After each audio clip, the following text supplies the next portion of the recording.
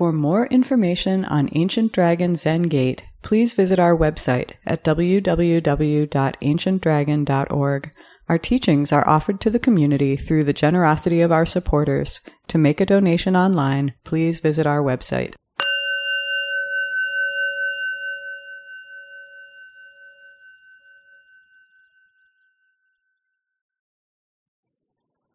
So I want to talk this morning about radical interconnectedness, deep interconnectedness of reality. And this talk is referencing the Huayan Buddhist school, the Flower of the Sutra. So this is a kind of preview, a little bit of the Huayan seminar I'll be doing two Saturdays from now in the afternoon. Check online for that. But I wanted to talk about the aspect of how different ways in which we're deeply interconnected. And as a kind of background for that, I want to mention a little bit of background on the Huayan, just a little bit. So one of the main teachings of Huayan is the Fourfold Dharma Dhatu, which is very much a background to important Soto Zen teachings like the Sandokai, or Harmony of Difference and Sameness, and the 5 ranks or 5 degrees.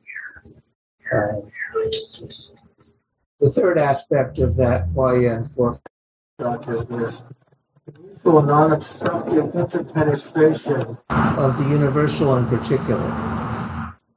So this is how this interconnectedness works. I'm not going to go into detail on this. I'll talk more about it at the seminar. But there's these two aspects of reality.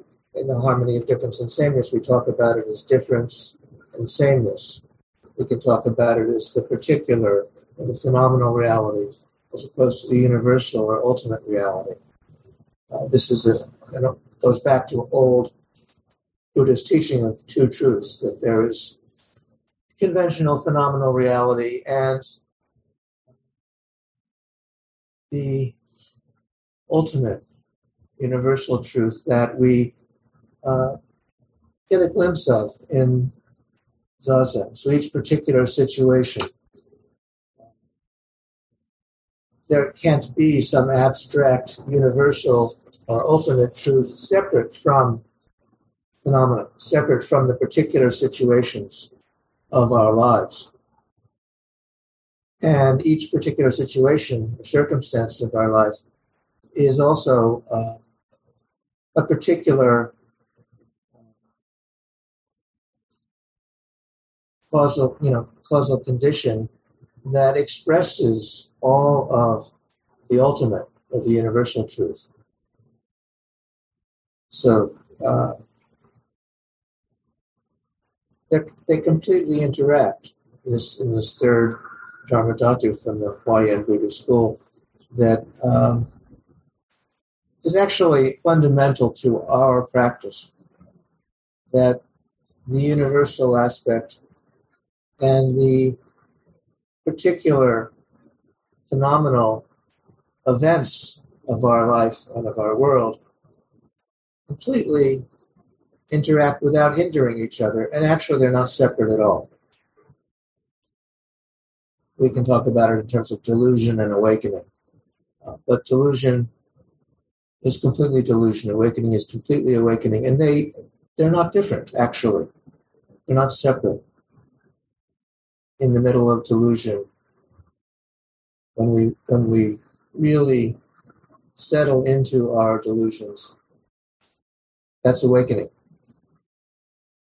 And when we completely allow the unfolding of awakening in our body and mind and heart, we see through all the delusions. So that's background. One of the most frequently expressed versions of this, or expressions of this vision of reality, from the Avatamsaka, or Flower Ornament Sutra, is called Indra's Net. Many of you have heard about this. So this appears in the Flower Ornament Sutra, which actually our Sangha is doing monthly readings of the first Friday evening of each month. So we read some from the Flower Ornament Sutra a couple evenings ago. But also, again, I'm not going to go too much into Huayan history or anything like that this morning, but the Huayan school developed in China, came to Japan as the Kegon school, was never a hugely popular branch of Buddhism, but it's still there, and it's very important as a background to our practice and teaching. So, Indra's Net was elaborated by the Huayan teachers from Flower Ornament or Avatamsaka Sutra. And Indra's Net is a way of describing reality. The whole universe is seen as a multi-dimensional network. Maybe now with the internet, we have another example of how this works, but at each point in the net where the strands meet, where there's a mesh, it is, according to this metaphor, we could say, is a jewel. And each of those jewels reflects all of the light from all the jewels around them. And each of those jewels reflects the light. And so the whole universe of light and jewels is reflected in each jewel.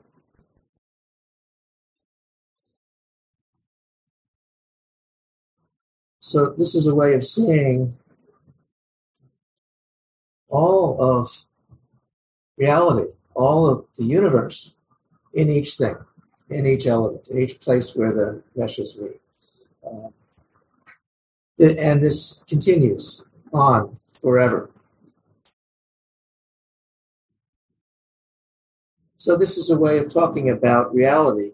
And so, we can see that each object actually is an expression of everything.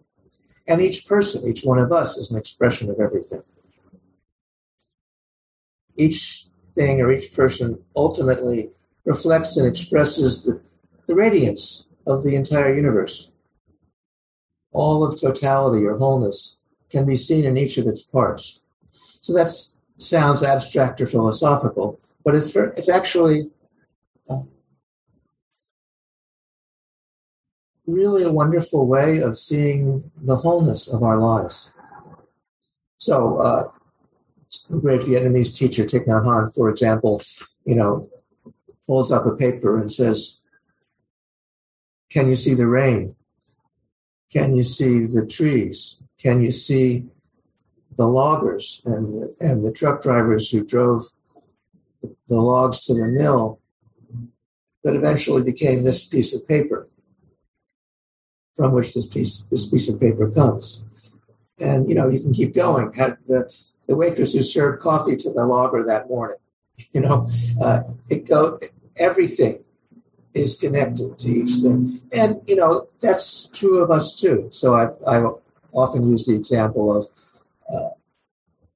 I'll ask, how many of you remember your fourth grade teacher? 4, 5 people here at Ebenezer raised their hands. Of the 5 of you, and I didn't notice how many online. David Ray's hand is up. He remembers his fourth grade teacher. I do. But how many of you thought about her or him in the last month? David Ray. Okay. Oh, yes.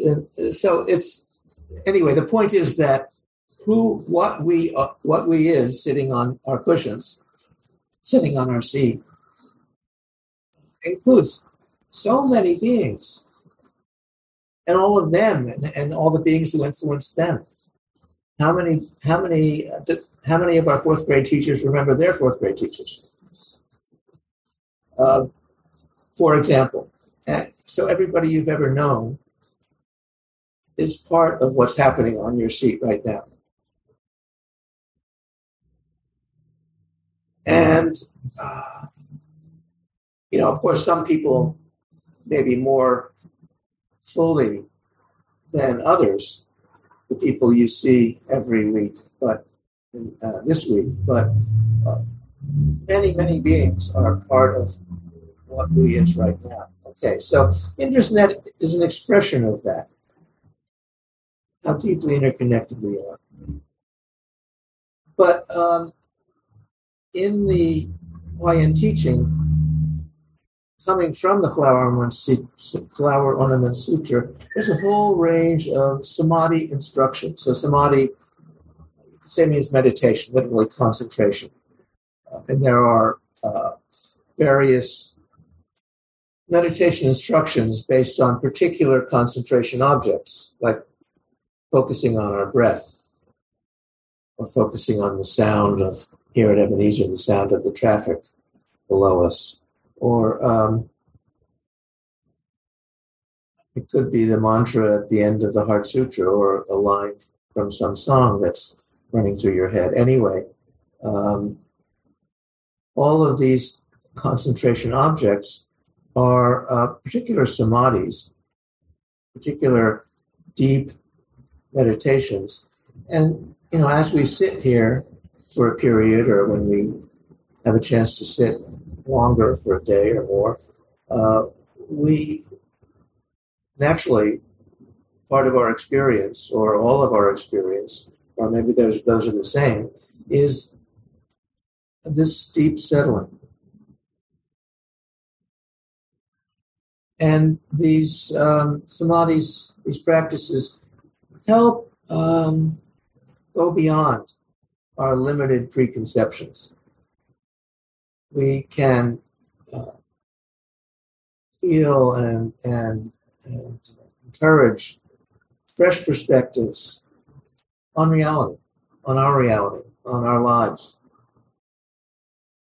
And that helps to expand our mental capacities to express this deep interconnectedness, to share that in our everyday activities.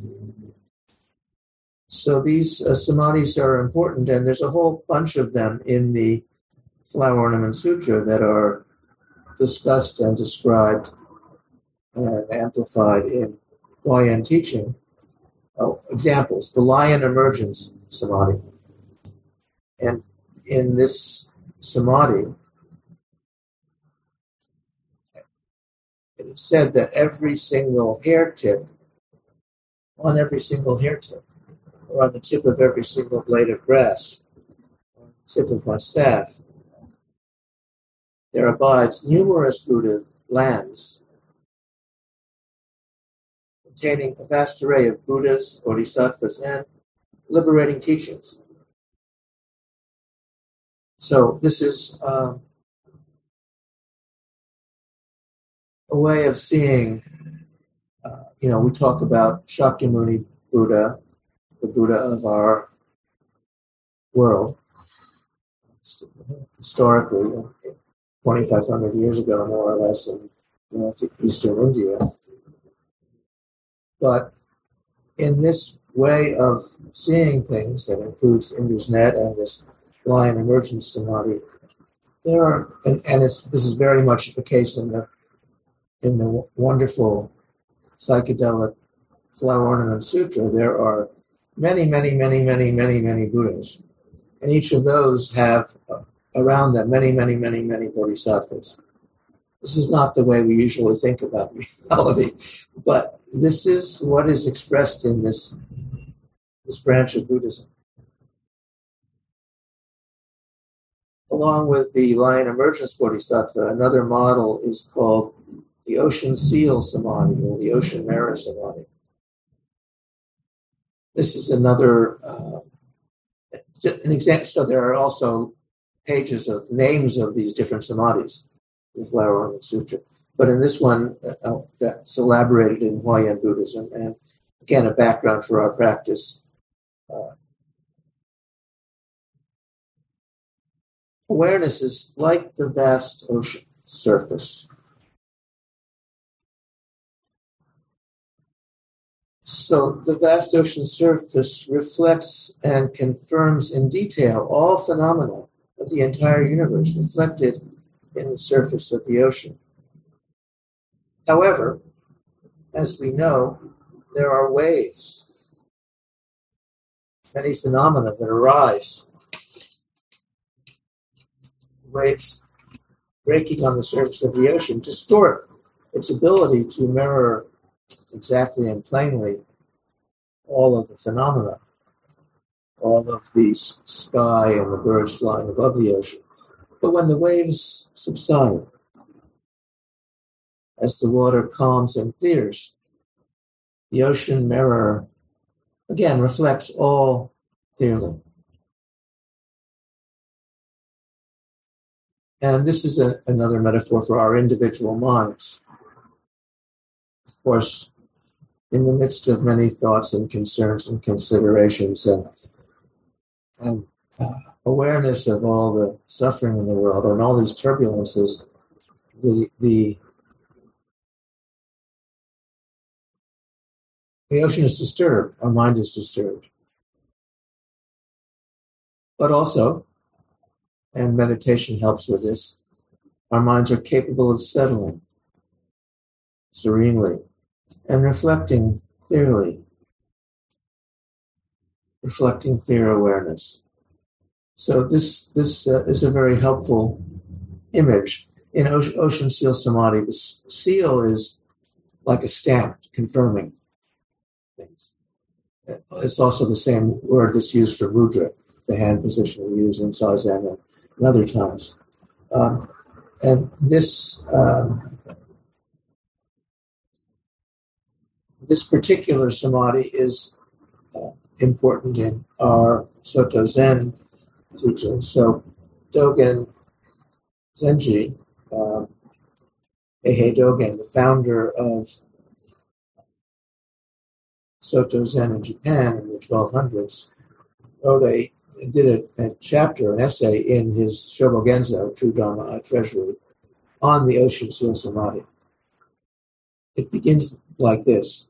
In being Buddhas and Zen adepts, it is necessary to be the Ocean Seal Samadhi. In swimming in this concentration, this samadhi, there is a time of speaking, a time of experiencing, a time of acting.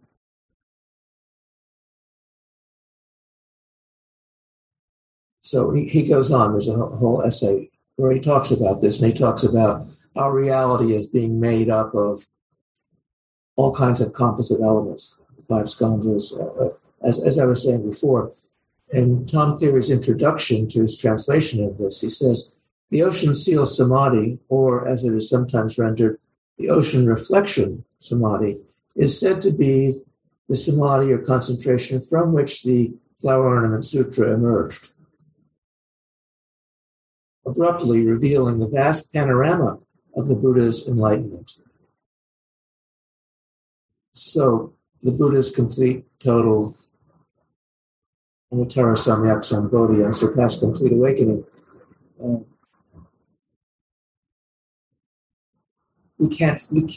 Our limited human minds can't really get how vast that is.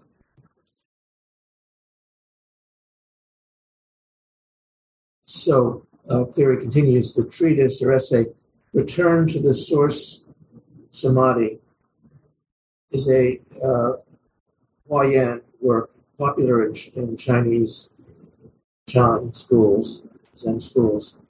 It says, and this is from one of the great Chinese Huayan ancestors who developed this Huayan philosophy. The ocean seal is the fundamental. This is a quote from a treatise from one of them. The ocean seal is the fundamental awareness of true thusness. When delusion ends, the mind is clear. Myriad forms simultaneously appear. It is like the ocean. Due to wind, there arise waves. If the wind stops, the ocean water is calm and clear, and all images can be reflected in. Unquote. So in terms of the mind, the ocean seal samadhi, concentration, is said to be referred to holistic, impartial awareness of wholeness. So, we can see this, just hearing this name, Ocean Seal Samadhi, as a kind of meditation instruction. First, to fully observe all of the waves, the turbulence, all of the thoughts and feelings, all that is painful and uncomfortable in our lives, in our world. That's all there. As we sit Zazen in one period of Zazen, or over time, as we continue to sustain a practice of just sitting, at times, it's like sediment settling out of a glass of water. All of that turbulence settles out, and there's this clear reflection, clear seeing. So the Huayan school, these Huayan teachers in China, from the 500s to the 800s, were wonderful at giving examples of this, demonstrating this. So Fazang, who I'll talk about much more at the seminar, Huayan seminar in 2 weeks, Fazang lived 643 to 712. He was the third of the 5 great Huayan patriarchs. And Fazang, even though he was the third of these 5, might be considered the true founder of the school. He was particularly skillful and adept at devising models and metaphors to help us see his profound Huayan teachings, to help people be aware of these. So one of Fazang's students was Empress Wu, very powerful. She was a dedicated patron and student of Buddhism, and arguably the most powerful woman in Asian history, East Asian history, at least. She lived from 624 to 705. She actually reigned from 665 to 705, not quite as long as Elizabeth II, but actually she was, even before 665, she was very important and powerful in Chinese society. Anyway, she studied with Fazang, and Fazang used as one metaphor to help her see this interconnected reality. A golden lion that was sitting nearby them in her palace. He pointed to the lion and showed the non-obstructing interpenetration of the universal and the particular by describing in detail how the gold, like the universal principle, pervaded the object completely. The whole thing was gold all the way through, this golden statue of a lion that this empress had in her palace. But also, its particular unique form was that of a lion. We can see it as gold or as a lion. And each particular part of the golden lion was completely gold, and each part was also completely the lion, a part of the lion. So this wonderful book by Thomas Cleary, Entry into the Inconceivable, which is an introduction to Huayan, there's a picture of that lion on the cover.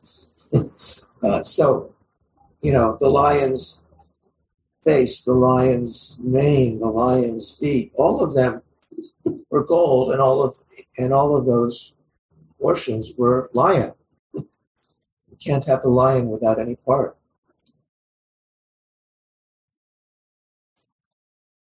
Another metaphor that Fazang used to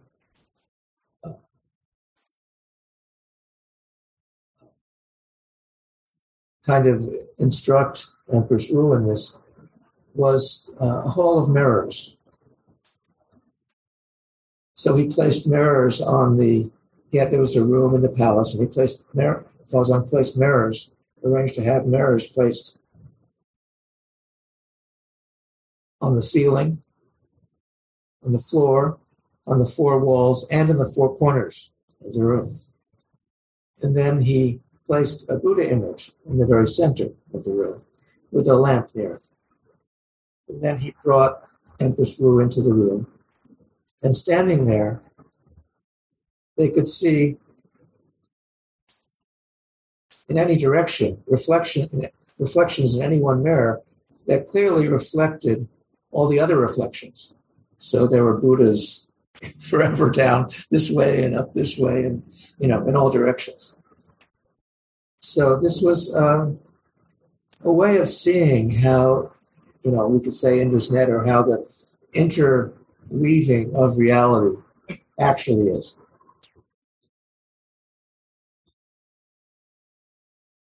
And that included seeing the specific reflection of this Buddha image in each mirror, fully demonstrating the unobstructed interpenetration of each particular Buddha and the totality.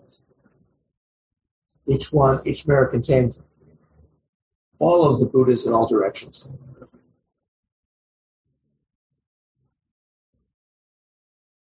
And they didn't obstruct each other. So this is an important part of Huayan teaching, is non-obstruction.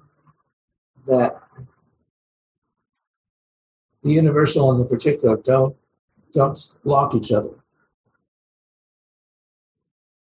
So I think I've mentioned this before, but I once saw such a room in the city of 10,000 Buddhas, which is in Ukiah in Northern California, north of San Francisco. There's this, it's actually a Chinese Buddhist center. It's a large compound. It's, and I was involved with some ongoing dialogue with people from this Chan Center, which was founded by Master Hua, one of the great Chinese Buddhist teachers who came to America.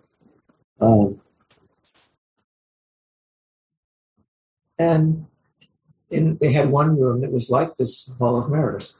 They had, I guess there was a mirror on the top. I don't think there was on the floor, but there were the four walls, and maybe more than in between the four walls, were mirrors, and there was a Buddha in the middle. So you walk in there and you can see Buddhas forever.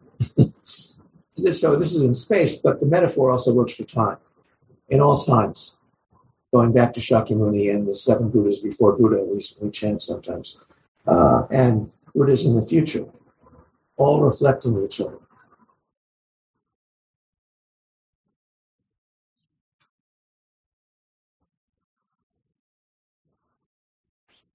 So, along with these, models that Fazan created, the other Huayan masters, such as the fourth ancestor patriarch in that school, Chen Guan, he was from 738 to 839. There won't be a test. I'm just, mentioning this, but they developed many intricate philosophical descriptions of the various aspects of interconnectedness. For example, the tenfold causes for realization of totality, the non-obstruction of space and time. Now, space doesn't obstruct time and vice versa. And the 10 non-obstructions of totality or wholeness. So anyway, the Huayan philosophy is considered by many the most profound expression of Mahayana Buddhism. And these various presentations, philosophical presentations, require lengthy study, or one could study them, and the dialectics of the interaction of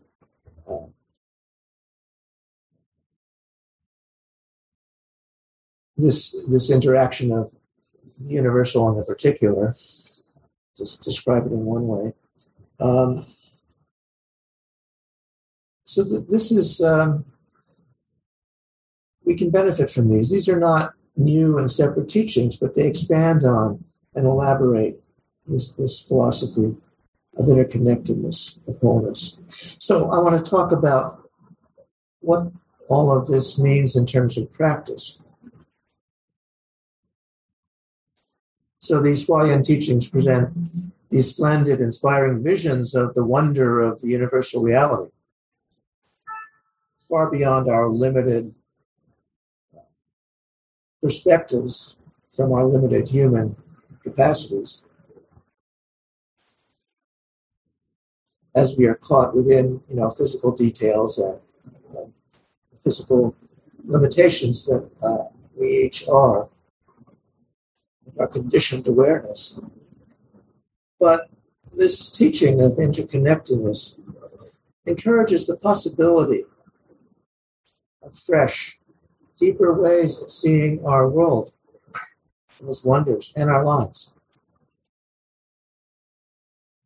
These teachings are encouraging, and we can sense levels of spiritual interconnection with others and with the wholeness of reality. Just to have this sense can lift us beyond our ordinary attachments and prejudices, to see this wholeness in all of these ramifications. This kind of vision can help us heal our individual confusion, grasping, and sense of sadness and loss for the difficulties of our lives in the world. And also, ultimately to see how our individual confusion and our collective confusion and delusions are not separate from seeing the wholeness. Each piece is an expression of the wholeness.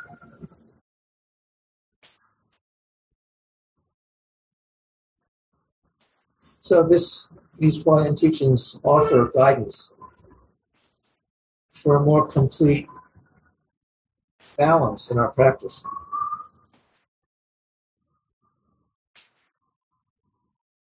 How can we hear the siren going by?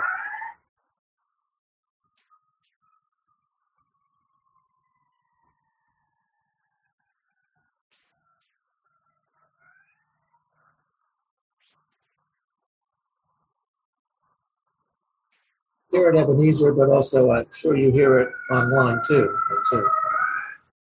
So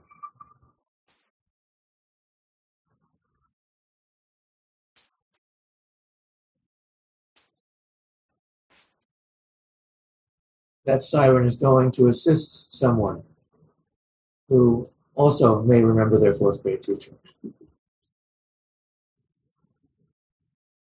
when they are asked to think about it.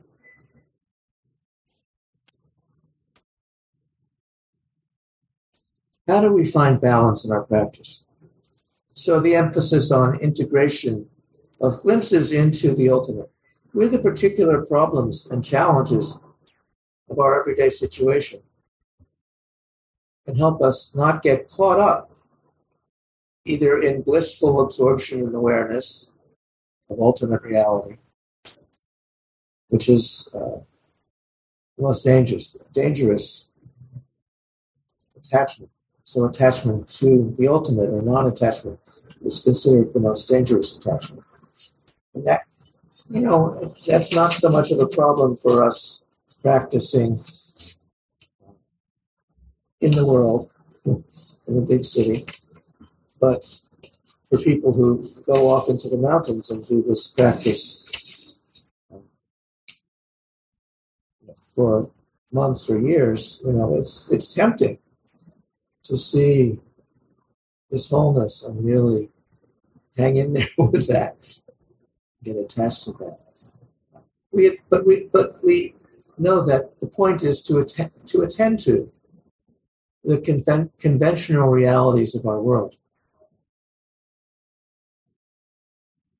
but with some background sense of this omnipresence of wholeness or totality. It helps us to balance our practice.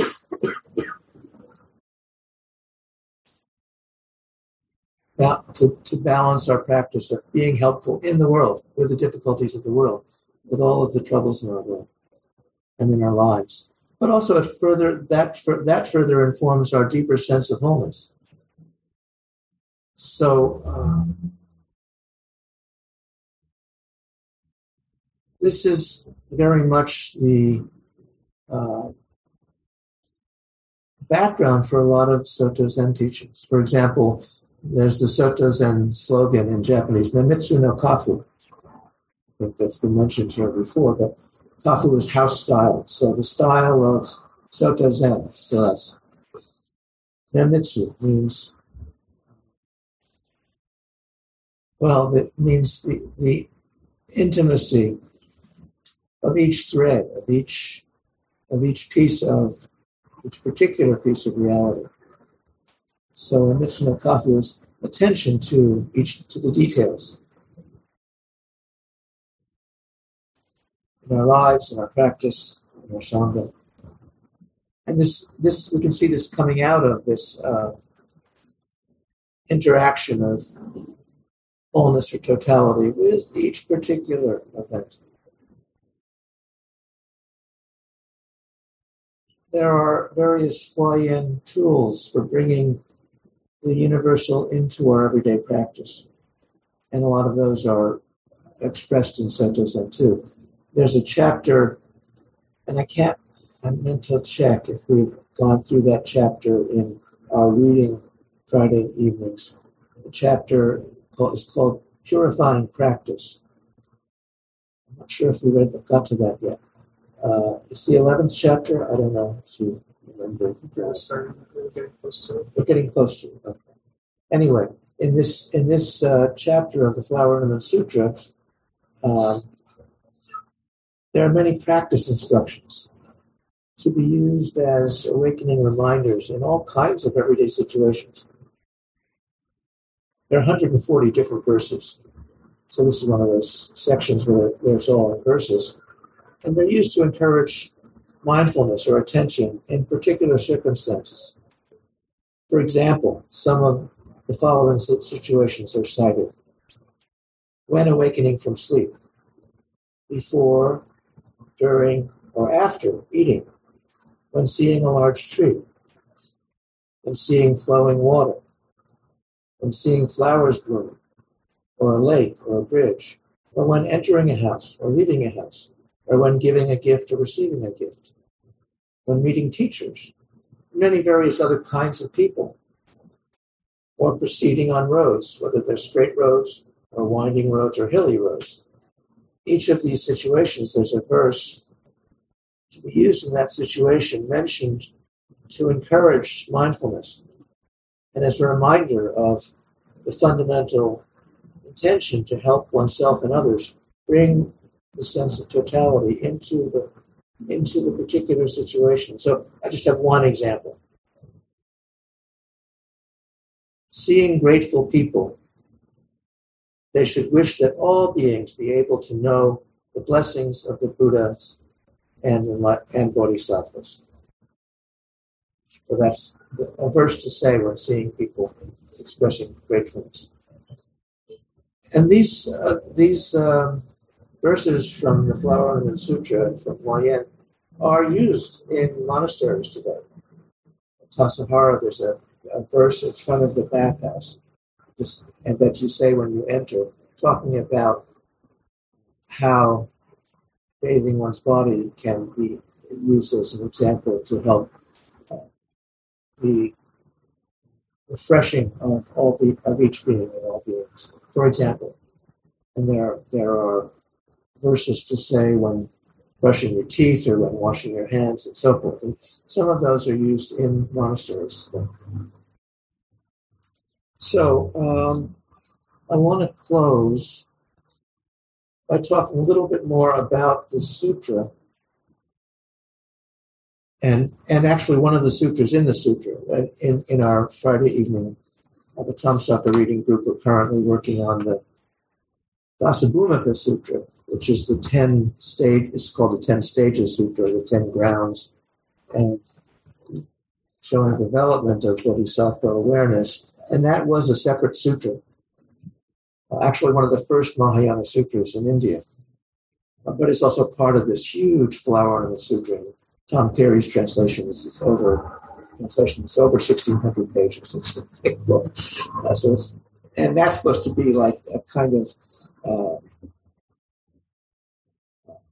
abbreviated version of the whole Flower Ornament Sutra, which is what Buddha actually saw when he first was awakened. Supposedly, this is, and he spoke the sutra. He was aware of the sutra, but nobody could understand it then. Anyway, so we need things like Soto Zen to show us how it works. But there's another chapter of the sutra that's also an independent sutra called the Gandha Vyuha.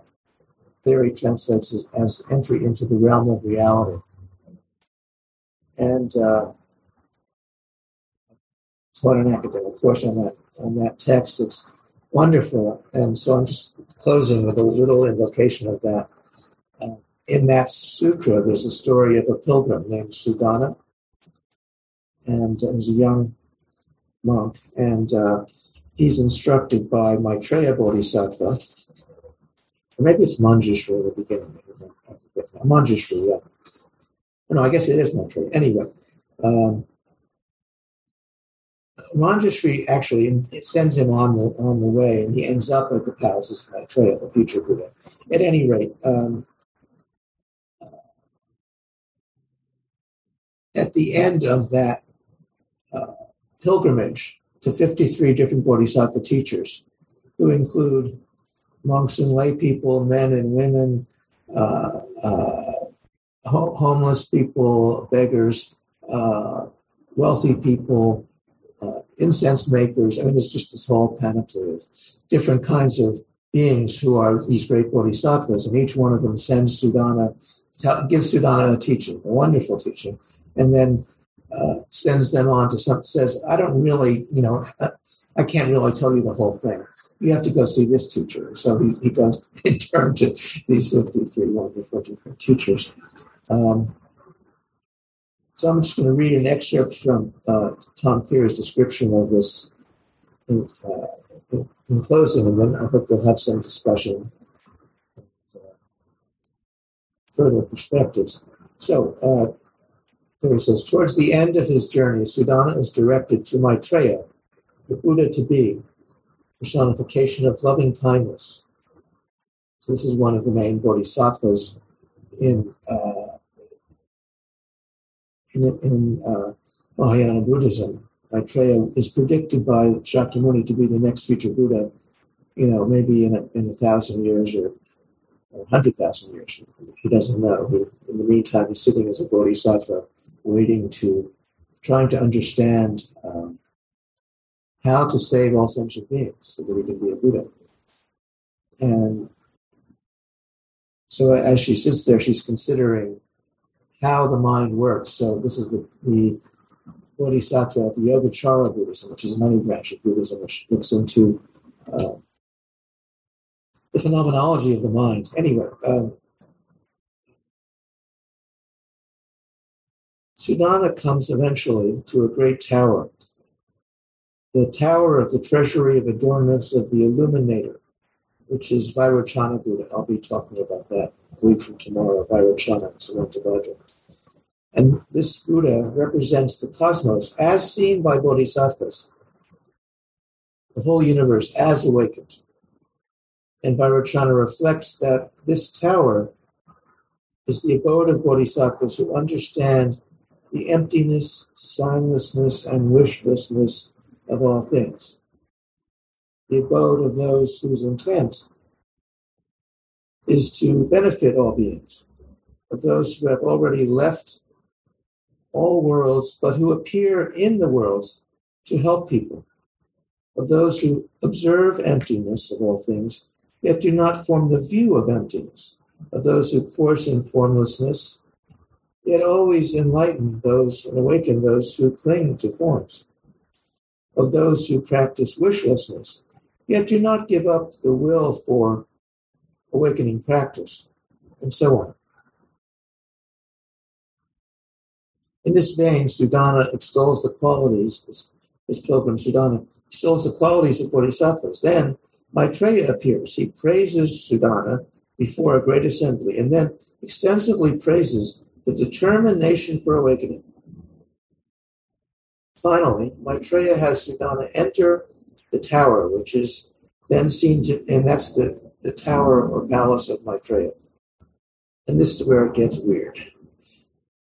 This tower is then seen to be boundlessly vast, as extensive as all space, and magnificently adorned with all manner of embellishments. Sudana also sees that inside the tower are innumerable similarly adorned towers, each one as extensive as space, yet not interfering with each other.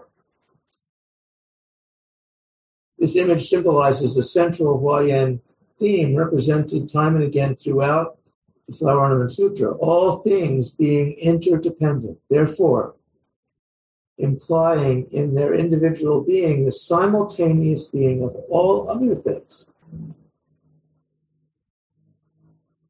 So this is like David implying Jan, who implies Sophia. This way in which we are all interconnected. Thus it is said, I'll skip the sentence, I don't want to. So I'll go back. All things being interdependent, therefore imply in their individual being the simultaneous being of all other things or other beings. Thus it is said that the existence of each element of the universe includes the existence of the whole universe, and hence is as extensive as the universe itself. This point, a basic premise of the whole Huayan teaching, is dealt with in much more detail in all of the treatises translated in this book. So, this is weird, mind-boggling stuff, but it's actually, it's very much the background of Soto Zen. So the fourfold Dharma Dhatu I mentioned was elaborated in Dongshan, by Dongshan, the founder in China of Soto Zen, in the 5 ranks or 5 degrees. It's another way of talking about this.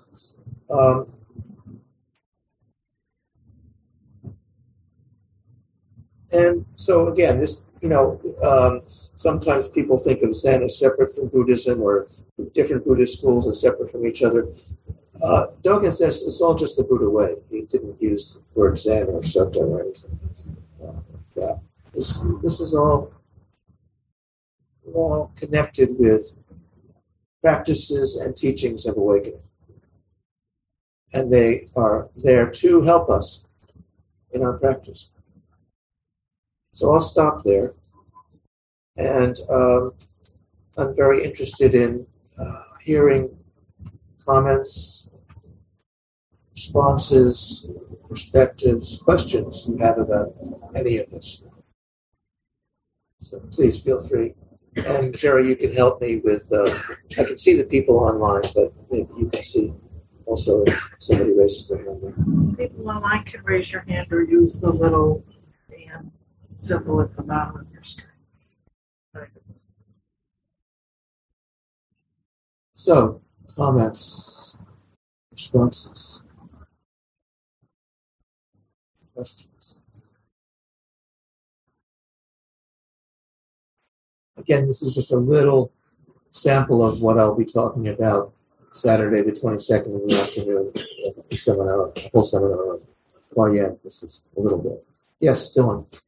I came in with this question. I think there's a little, maybe it's a little bit in the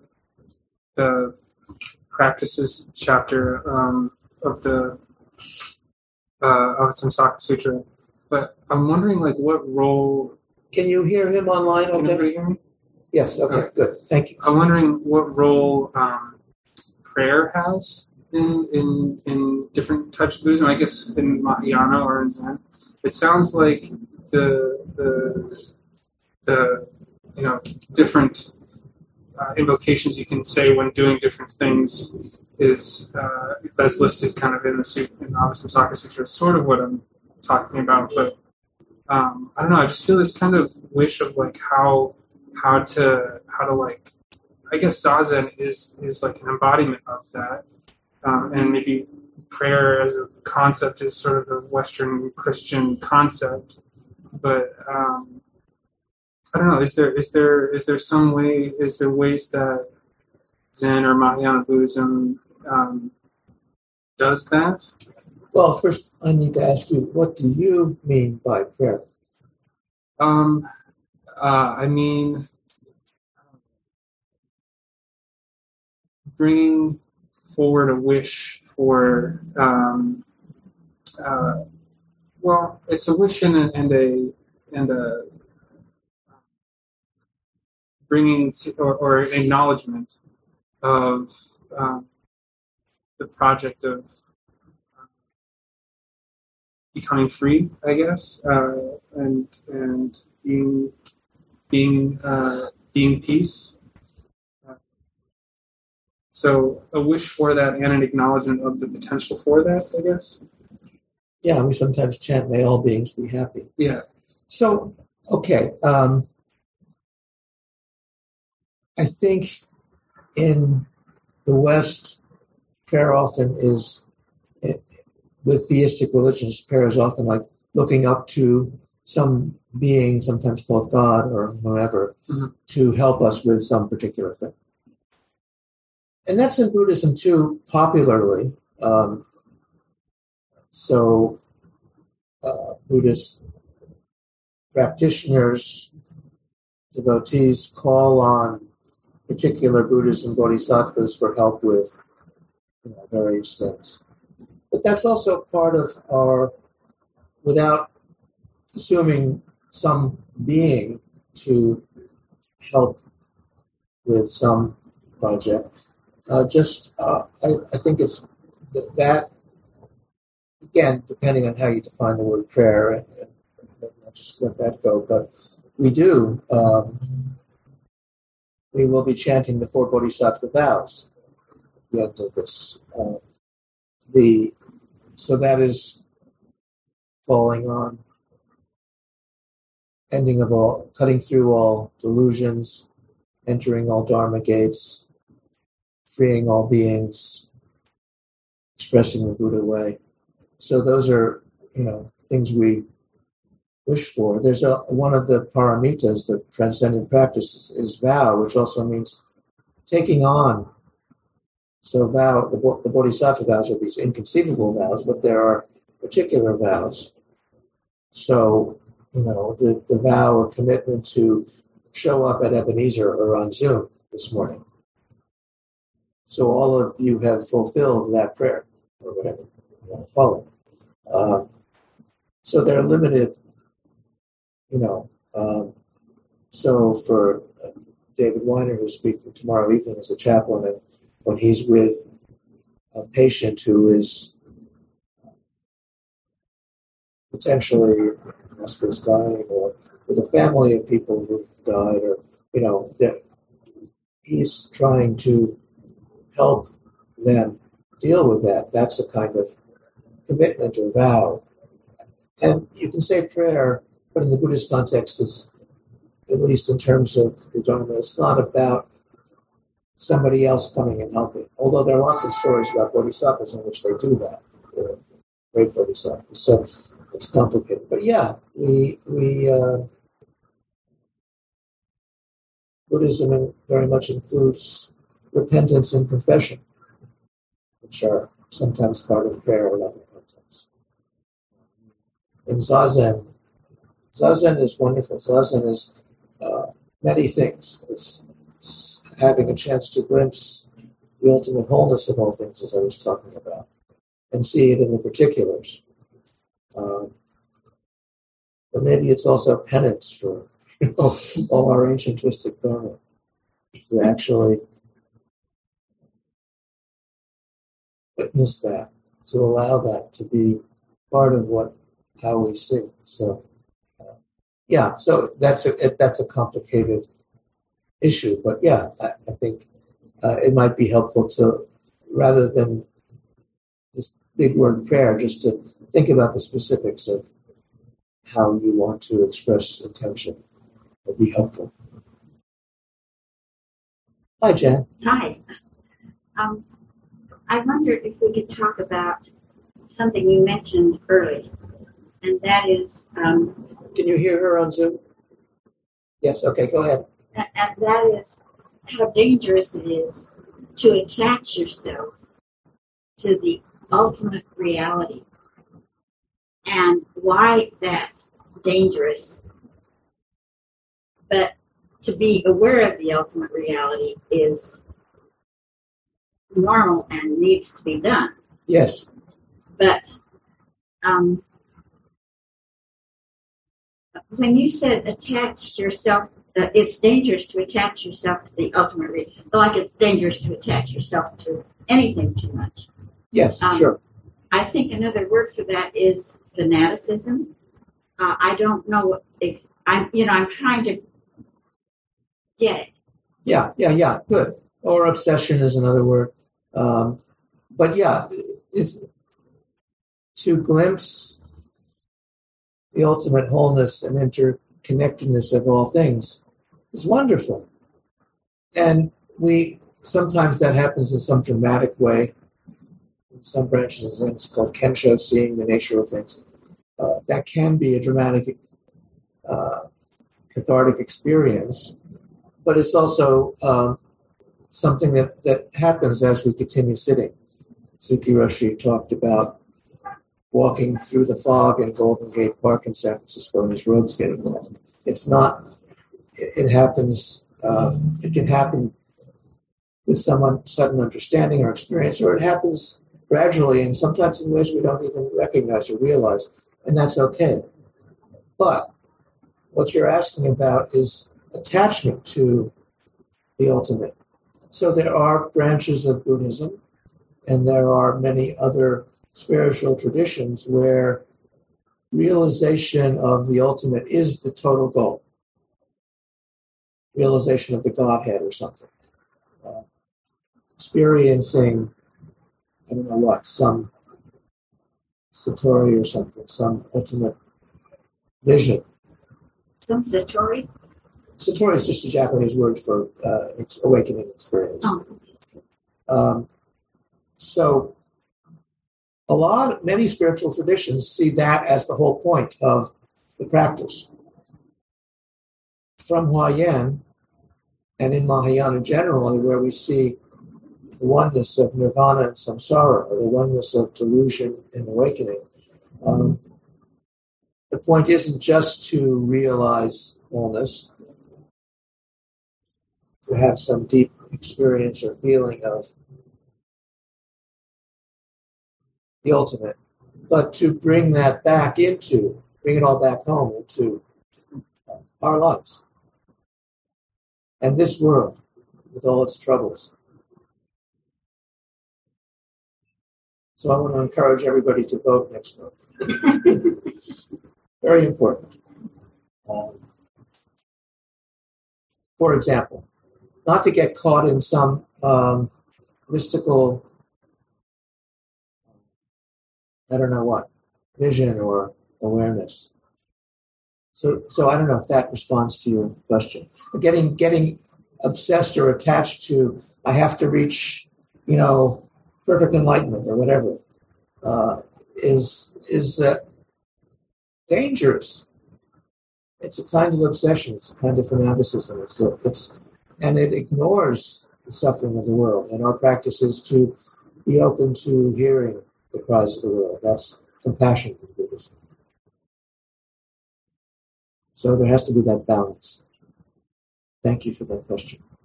And that's a question that we have to return to over and over and over again, to not get caught on either side, to find the balance of the comfort, consolation, whatever word you want to use, of seeing the ultimate, but also, I mentioned Kafu, paying attention to each detail. Taking care, not just seeing, but taking care of details. Thank you. Any comments online or questions? Or Jerry? No. I'm sort of intrigued by this. Thank you for your talk, by the way.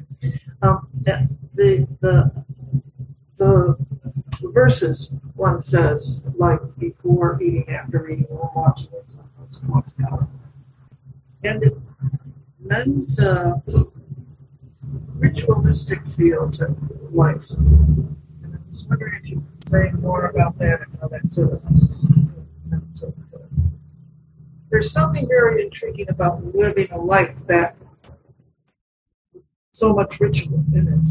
Yeah. Like that. Well, one can see one's whole life as ritual. And there's conscious rituals and unconscious rituals. And how do we bring awareness to, we all have some ritual when we wake up in the morning, brushing our teeth and whatever else. And it's not that some rituals are good and some rituals are bad, but can you pay attention to it as ritual? Zazen is a ritual. How do we use that ritual to express awakening, or the awakening on our seat, our body mind, with its limitations? So yeah, you might look for that chapter. Which chapter is it, Dawn? 11? 14? Okay, anyway, it's, I can look at it. You might go to the Flower Ornament Sutra and look at that chapter and see some of the particular verses that are used. There's also, I think there's a book by Aitken Roshi where he has a bunch of these. And also they're part of the expression in places like Green Gulch Farm or Tassajara Monastery. Let me find the chapter for you.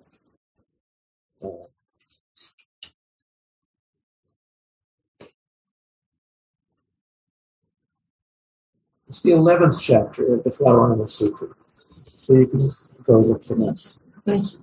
And there are, the whole chapter is these different verses of how to express awakening and compassion in each of these particular situations through a particular verse that you can say intentionally. It's an interesting. What struck me also with what you just said is we already have rituals that we just do unconsciously, so it's a way to bring more awareness into everything. Yeah, that's our practice, to bring awareness into each event. Hi, Sophia. I was thinking, as you were talking, a lot about kind of the difference between the images we're getting of the ocean versus like Indra's net and the mirror. And because when I think about the net and the mirror, there's this kind of deep symmetry to wholeness. There's this way that this idea of interpenetration is very geometric and exact in the reflection, which feels like a very different image to me than the ocean, where the idea of wholeness in the ocean seems like there's an asymmetry to the wholeness of the ocean, to this flowing and coming back, to the turbulence that rises and goes away. So I was just wondering if you could speak a little bit to that. Good. Thank you. Yeah. The symmetry or asymmetry of these different images is based on our particular perception and how we see it. We see symmetry in some images. We see asymmetry in other images. The world now looks very asymmetrical. There's all this division and hatred and cruelty. From some being in a Buddha field in a different world system, looking down or up or whatever, there might be a greater wholeness there. So, but I really appreciate your question, because a big part of practice, a big part of understanding in Dharma is imagination. To actually use our imagination. I guess there are some spiritual teachings where your imagination is discouraged. You should just see this hard, cold fact or whatever. But in the Mahayana is a whole world of imagination and imaginations. And so to look at, so what you were saying is very good, to look at different images or metaphors for wholeness and reality and see how they, some are chocolate and some are vanilla or whatever.